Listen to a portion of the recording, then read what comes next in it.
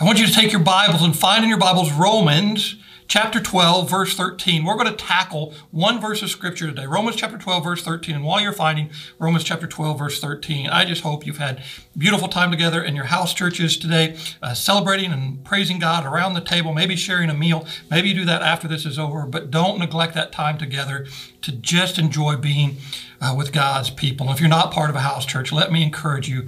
You cannot live life the Jesus way all by yourself. You need people around you. So get plugged in to a house church. If you don't know how, reach out to us. We'd be happy to help you.